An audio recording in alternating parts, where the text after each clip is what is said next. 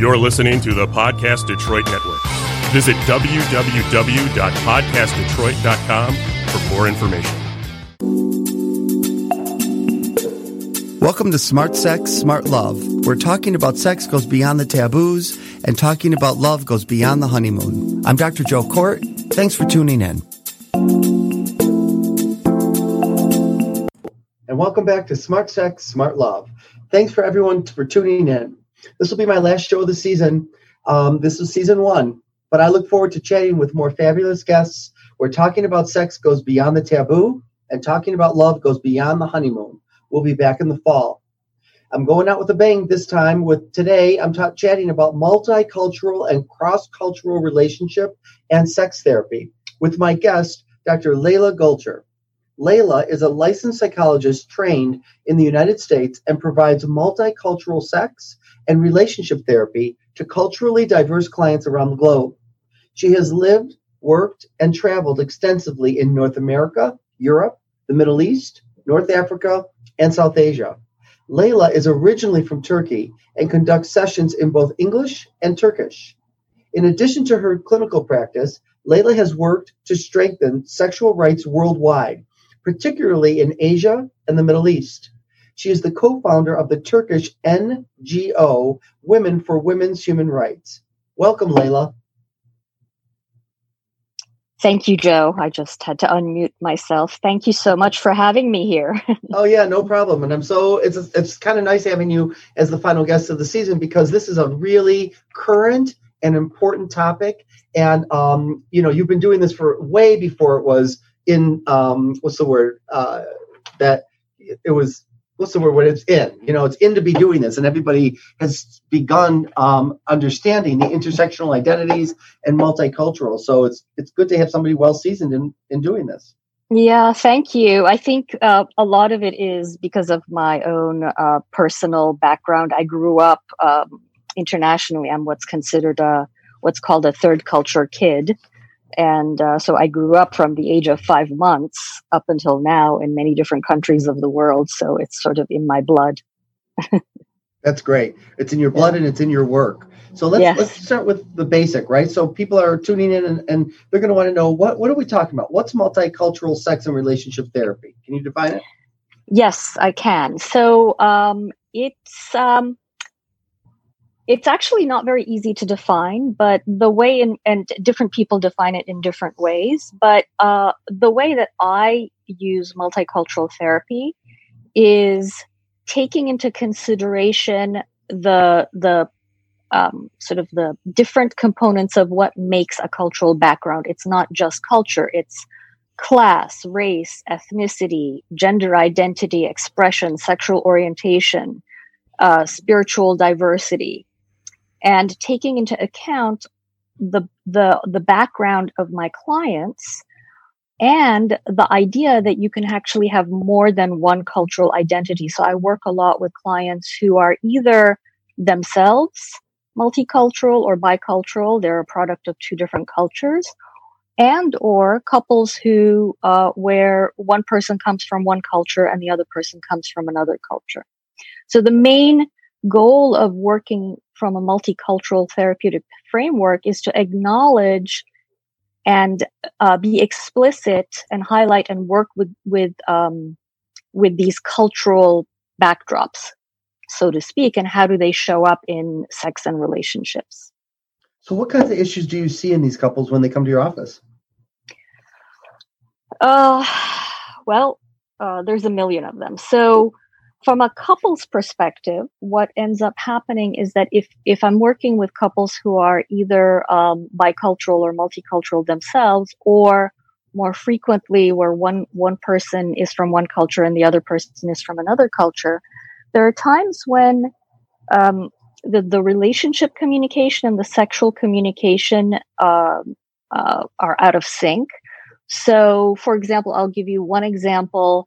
What happens very frequently with intercultural couples, where one couple comes from a cultural background where sex is talked about, and the other person comes from a cultural background where sex was not talked about when they were growing up. In the bedroom, oftentimes there's not a lot of communication that comes from the person who never learned how to talk about sex. So for some people, they didn't even have a word for genitalia, for vulvas or penises. You know, it was either down there or I know in Turkish, for example, we use these really childish names like gugu and pipi. And then sometimes there's actually no words whatsoever. So it becomes very much of a barrier to healthy sexuality and healthy sexual communication at times.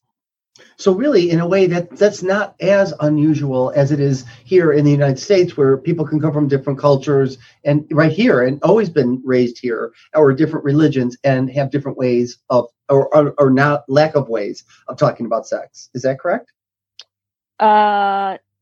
Sorry, I didn't understand what you meant. Say that again. Well, like you're saying, so they might come from different nationalities, different cultures, and so one might not be able to talk about sex and not know how to do it or have not the right words, whereas someone else might. But what we see that here in the United States is it similar?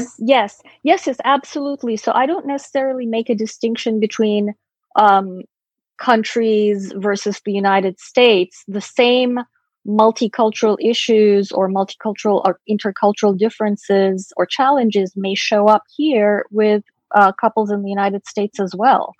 But it's really a matter of what background you come from, what was discussed in your family of origin, and how you bring that into your relationship, regardless of whether you're an American citizen who's white versus an American citizen who comes from a South Asian background or an American citizen who comes from another background. That's helpful. What do you think therapists don't know that you teach therapists about working in this area? You know, like what are the common things that therapists misunderstand? Well, I think probably the biggest issue that I have to work with therapists, and this is somewhat controversial. I'm part of several therapist groups, both in person as well as on Facebook. And one of the bigger controversies is what role does the therapist's own cultural background and ideology play in the therapy that they do? And I think this is a very, very important issue. Because some therapists say you shouldn't be bringing in your cultural background and your preferences and your ideologies into the therapy session.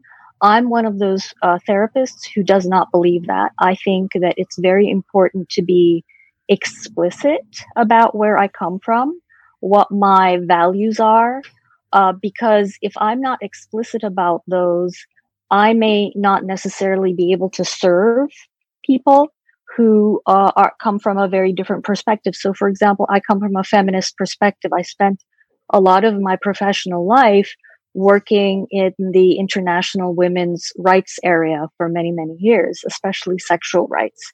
So I may not be able to serve, let's say, a heterosexual couple who comes in where the idea is that the woman shouldn't speak, or the woman shouldn't express her sexual needs, right? So if I were to actually have a couple who comes to me with that in mind, I would have to be very explicit about where I come from and then let them decide whether they want to go with that or not, right? And it's a bit of a controversial thing to stance to take. I'm so supportive of what your stance is, because people said that to me as a gay therapist in the 90s. You know, you should leave that out. Nobody talks about that. You know, that's your issue, not their issue. And yet, I always said, if you're heterosexual, it's already out into the room. It's already assumed. It's aligned. You're wearing your wedding ring. Sometimes therapists have pictures of their, partners and children on the. So it was already out there. And you think it's just that it's their discomfort or their lack of understanding, right? Well, it is, but I think, and I don't know, I think different professions have different ethical guidelines, right? And there is sort of an expectation of objectivity, not objectivity, but being able to be empathic, right, as a therapist, and to support people wherever they are. But I think there's limits to that. So if there's racism in the therapy session, or if there's sexism or homophobia in the therapy session, and this is coming from a particular cultural framework, that either the individual client or the couple might be struggling with this as well, right? Like with heterosexual couples, it's very often the sexism, and it's not talked about.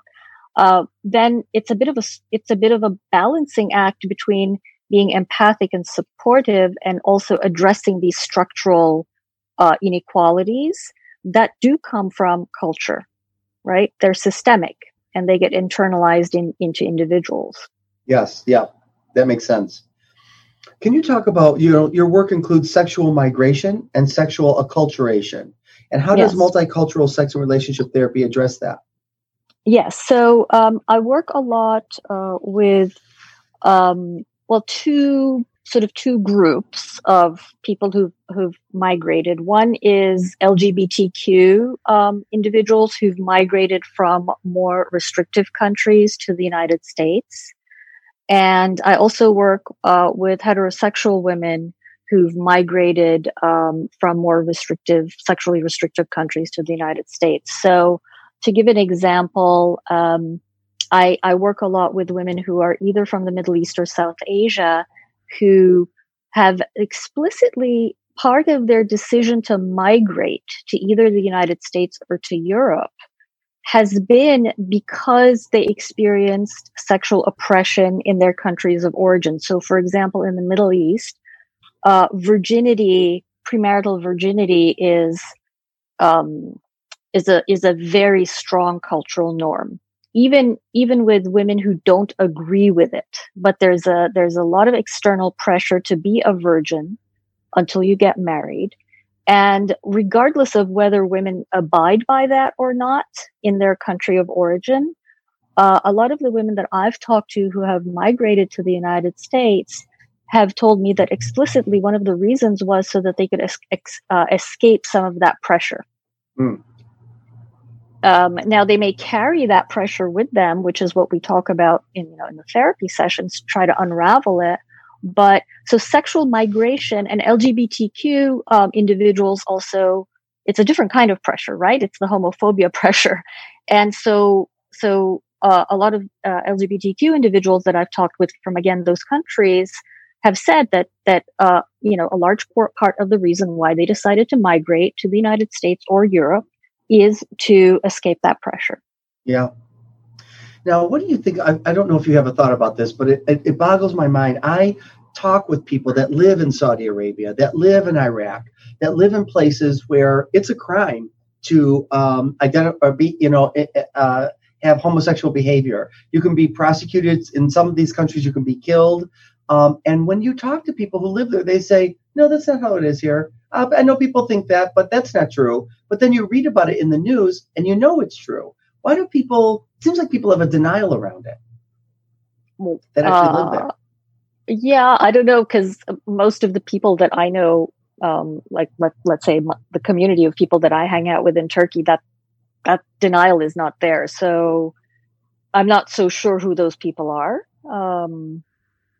Yeah, it's bizarre. I mean, maybe they're separated. The kind of clients I get may have a higher socioeconomic status, so they're removed from it. I don't know. But I cannot begin to tell you how many people say, no, that's just not true. It's media driven.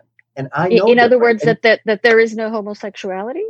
No, I'm sorry. No crime, no criminal acts against them. There's no, they cannot, in 20 countries in this world, you can be euthanized or castrated simply for being homosexual. And Saudi Arabia, I think, is one of them. Iraq, I know, is one of them. Is Turkey? I don't know. I think legally in Turkey, and again, don't quote me on this, but I think there is no legal ramifications. In other words, legally, there's nothing against homophobia. Against homosexuality. But having said that, there are a lot of trans people who've been killed, and yes, LGBTQ people get harassed and discriminated against all the time.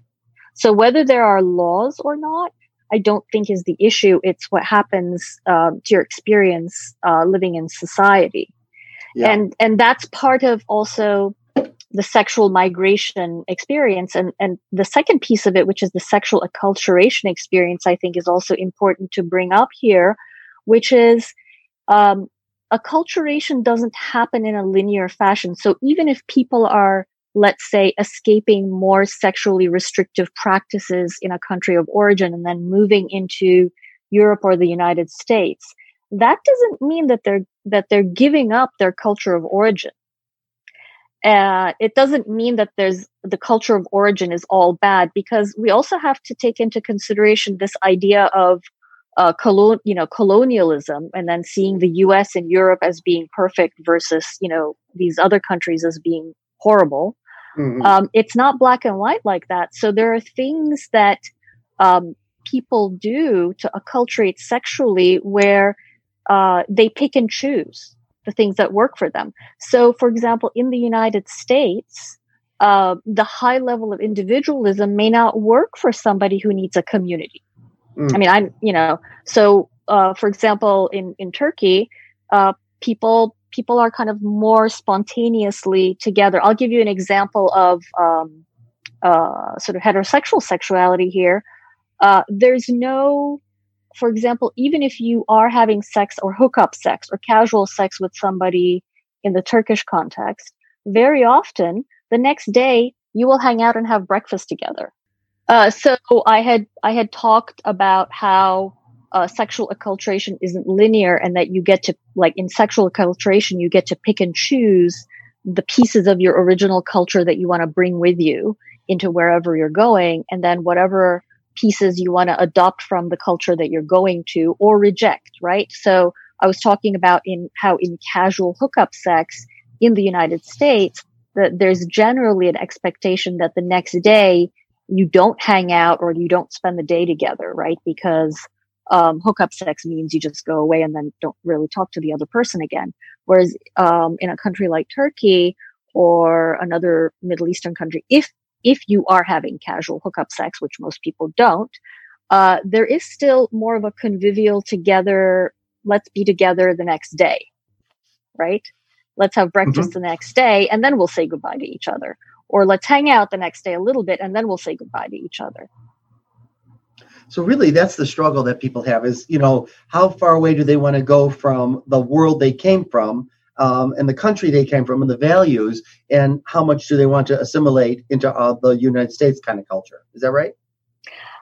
Not exactly. It's not an either or thing. So it's really more about which pieces of my original culture worked for me that I want to keep, and which pieces of the new culture work for me that I want to keep, and then which pieces that don't work for me in both cultures do I want to not keep.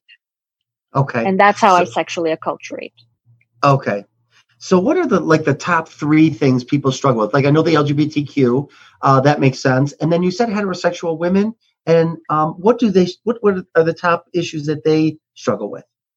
So especially for women coming from the Middle East, one of the top issues is the sexual controls that they have had to grow up with, where virginity really is a signifier of the woman's honor, the family's honor, the community's honor.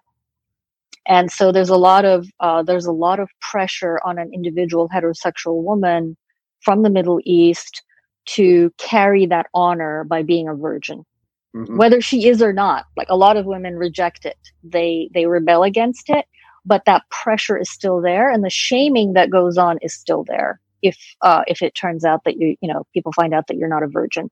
So that's one piece that women struggle with.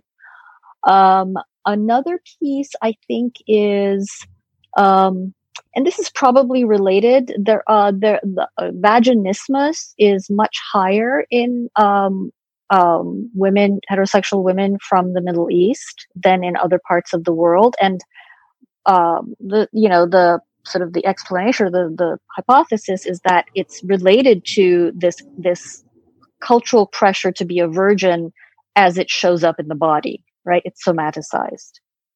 And when you say vaginismus, so for people that know, it's vaginal pain during intercourse or any kind of penetration. Yes, any kind of penetration is either impossible or it's extremely painful. Yeah. So then, how do you help them? What advice do you give them? Well, it has to be multimodal, right? So part of it is the talk therapy piece, which is talking about how sort of the external pressure of having to be a virgin, and how that has showed up in the anxiety or the sort of the discomfort for the woman, the client, but also to work at it at the somatic level. Now, in the United States, the treatment for vaginismus includes things like dilators, vaginal dilators. So that includes penetration or pelvic floor massage. Women who come from the Middle East might not want to have people insert their fingers into their vagina to massage them, right? Yeah. So dilators and pelvic massage may not work for a woman who's dealing with the pressure of virginity or insertion. The idea of insertion, it's not even it gets translated from virginity into fear of insertion. So you can't necessarily always work with a woman the same way you would work with somebody from the United States, where insertion may not be an issue. So in those instances, I might use other somatic methodologies. So I use a technique that comes from Eugene Gendling called focusing, where you really focus on where the fear is, how it shows up in your body, and oftentimes it's in the genital area, right? So there's a somatic visualization exercise that I go through with women.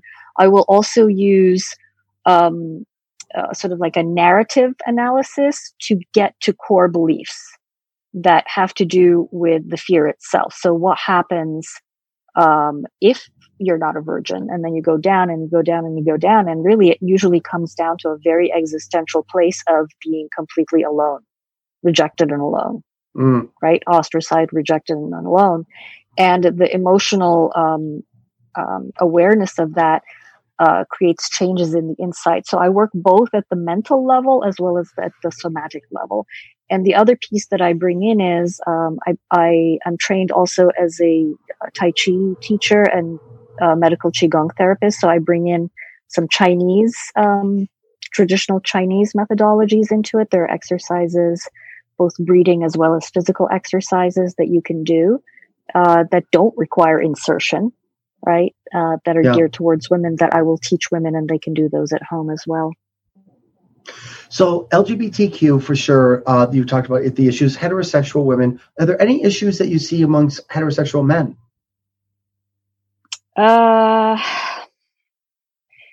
In general, the issues with heterosexual men that I work with that come up with either intercultural couples or individual men themselves is really the idea of sort of socializing or re-socializing to think about sex as not being like a Masters and Johnson linear type of sex where the expectation is you get aroused, you get an erection, you have an orgasm, and then you kind of go to sleep and snore, right?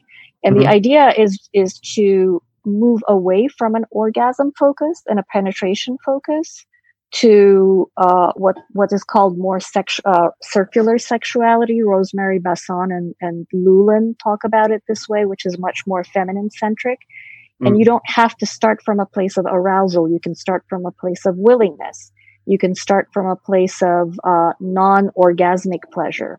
Whether the orgasm happens or not is kind of incidental. So that the idea is to become open to not just having a goal orientation. But I don't necessarily think that this is just a cultural issue, because I think heterosexual U.S. men, right, have very similar. Yeah, exactly. So it's much more of a patriarchal issue rather than a universal sort of masculine heterosexual issue than a cultural issue. I mean, some things cut across all cultures. And this might be my own stereotype and bias, so call me on it if it is. But I would think, though, that it would be harder to get men in other countries on board with that more feminine way of being sexual than it is for the men here. It's hard enough here, but I would think even more so for men like from Turkey or Iraq or Saudi Arabia. Is that off? It depends on the socialization. So if there are a lot of men who self-identify even in Turkey as feminists, right? So it's much easier to work with a man who is more progressive, more liberal, to sort of re-socialize. But yes, if you're working with somebody who is from a rural area and who has not been exposed to sort of different ideas, it really depends on how rigid the gender role expectations are. Yeah, that makes sense. And again, I don't know if that's just it's not necessarily cultural, because I don't know if you were to go. I don't have a lot of experience with rural America, but because I live in I work with people in New York, mostly in the United States. I'm assuming that you would get the same rigidity possibly, and this might be my bias. Correct me if I'm wrong. Sure. This might be my bias. Yeah. Right? Where if you grow up in a very homogenous community, you may not be willing to look at other ways of having sex. Yes, that makes sense too. All right. Well, how can people find you if they want to learn more from you or know more about you? They can go to my website, which is my first name, last name.com. So LeilaGulcour.com. And I'm also on Psychology Today, and they can also find me through my NYU website. I also teach at NYU. Okay. If they just Google my name, I think I might be one of the only two people with my name in the whole world. So it's a very rare name. So if they Google me, they'll find me. Okay. All right. Well, thank you, Leila. Thank you so much, really, for being on the show. And I'd like to thank everybody for listening. We've had a really great first season. We did a ton of shows, and I can't wait to get back recording into season 2 in the fall. In the meantime, don't forget to follow me on Instagram and Twitter at Dr. Joe Kort, DrJoeKort. And please rate, review, and subscribe to my podcast. Over the summer, you can catch up on any of my episodes that you've missed at smartsexsmartlove.com. See you next season. Have a safe and healthy summer. Thanks for listening to this episode of Smart Sex, Smart Love. I'm Dr. Joe Kort, and you can find me on joekort.com.